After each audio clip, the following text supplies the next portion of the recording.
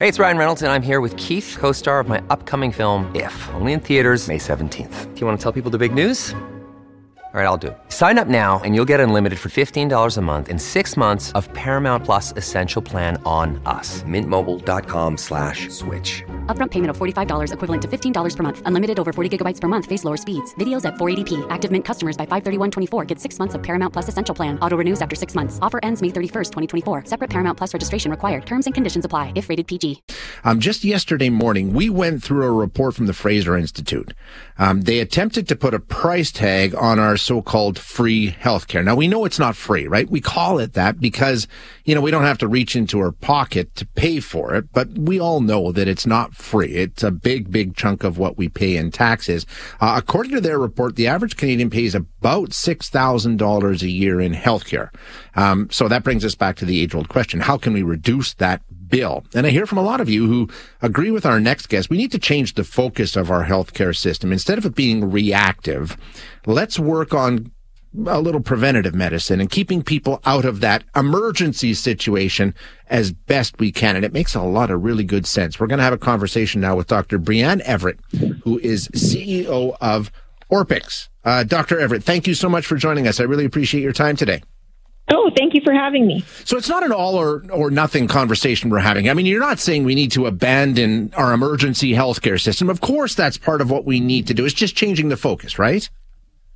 We do a fantastic job of delivering emergency and acute care in the province, and we need to continue to do that. Absolutely.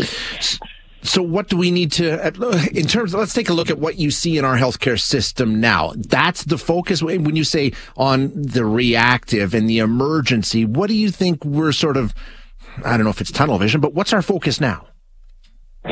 So I think what we have this huge opportunity in the province in that we exist within an integrated delivery network, in that the provider of our healthcare services is the payer of our healthcare services. And if we're able to take an approach that is more optimized, more cost effective, we end up directly benefiting from those cost savings. Most people in the province are going to be cared through Alberta Health Services throughout the course of their lives. So if we can take an approach where we're looking at that individual as somebody who's utilizing those services from birth till death, how can we optimize the care that that person is receiving through that whole continuum and not taking a very immediate approach, which just necessarily ends up prioritizing reactive acute services?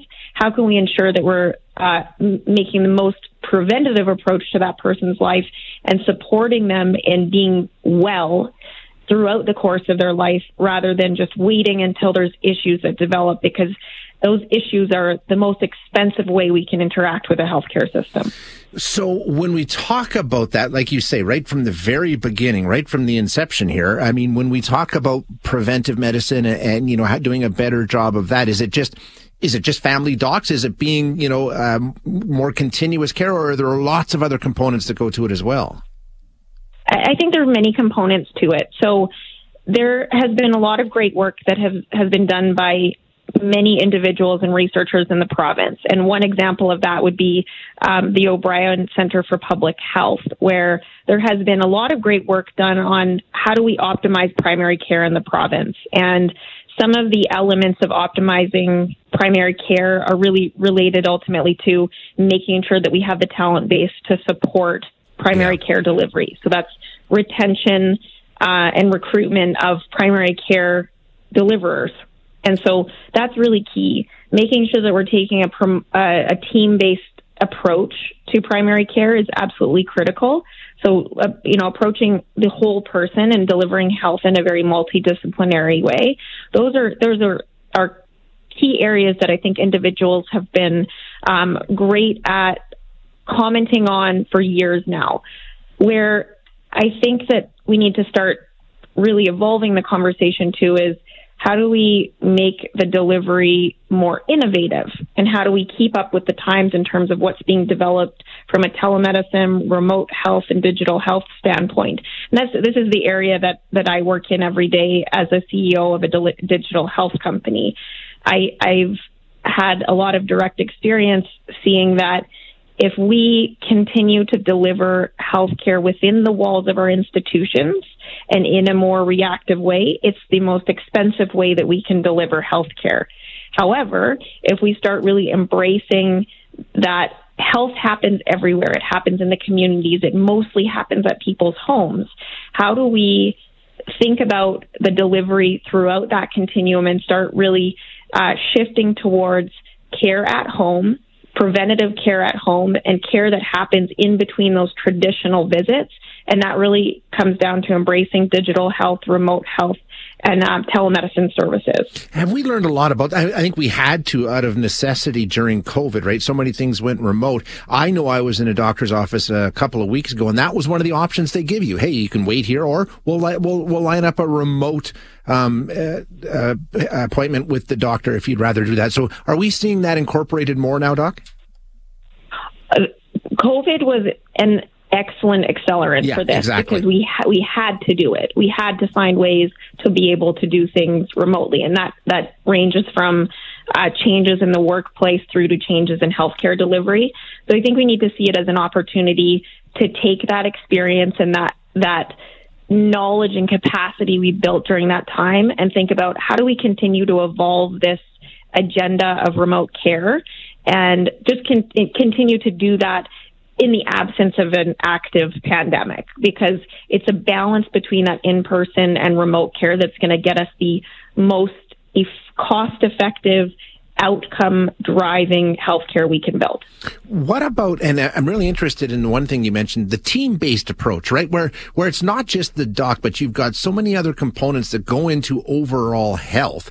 Is there anywhere, like you said, there are examples of this team-based approach happening in Alberta already. So we have sort of the building blocks in place, a map we can follow, right? Absolutely. And when you think about healthcare isn't delivery of healthcare by physicians. It isn't delivery of healthcare by nurses in isolation. There's a wide range of allied healthcare professionals that can contribute and support an individual's health. And so making sure that when we're taking an approach to someone's care plan, it's being done in the most considered way possible.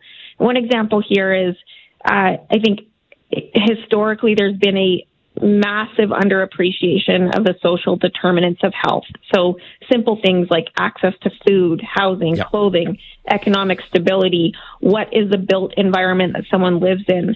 By approaching health in a team-based way and acknowledging the multifacets of someone's life and the multiple ways that we can actually support that person's care, we can actually do a much better job at getting to those underlying drivers of why somebody might be struggling with staying healthy. If you don't have access to food, it's going to be pretty difficult to focus on optimizing your health. Yeah, you're absolutely right. There are a number of components that go into it, no question. So we get this fixed, we get this, or we get started on this anyway. What changes in the system that we have now? First and foremost, I think we take a lot of pressure off our hospitals and our ERs, right? Because we don't have people landing there. We intervene and we sort of redirect before we get to the crisis stage. Yeah, I think the biggest challenge with this is that it requires an openness to completely thinking differently about how we deliver healthcare. And in doing that, we're not necessarily going to see results tomorrow. And that's a very difficult thing to do. It's a very difficult area to invest in if you have to wait years to see the outcome of change. But that shift is kind of a shift throughout the province that I think everybody would need to embrace. There needs to be an embrace of an entire cultural shift within medicine. There needs to be an embracing of technology and innovation to support that shift. But if we can, as a province, agree that that is the best approach and make those changes and do it over years, the timeline is years to do this. Sure. I think we can drive a ton of positive improvement in the experience of living as an Albertan and a healthy Albertan. I think it makes great sense. Doctor, thank you so much for your time today. I appreciate you being here.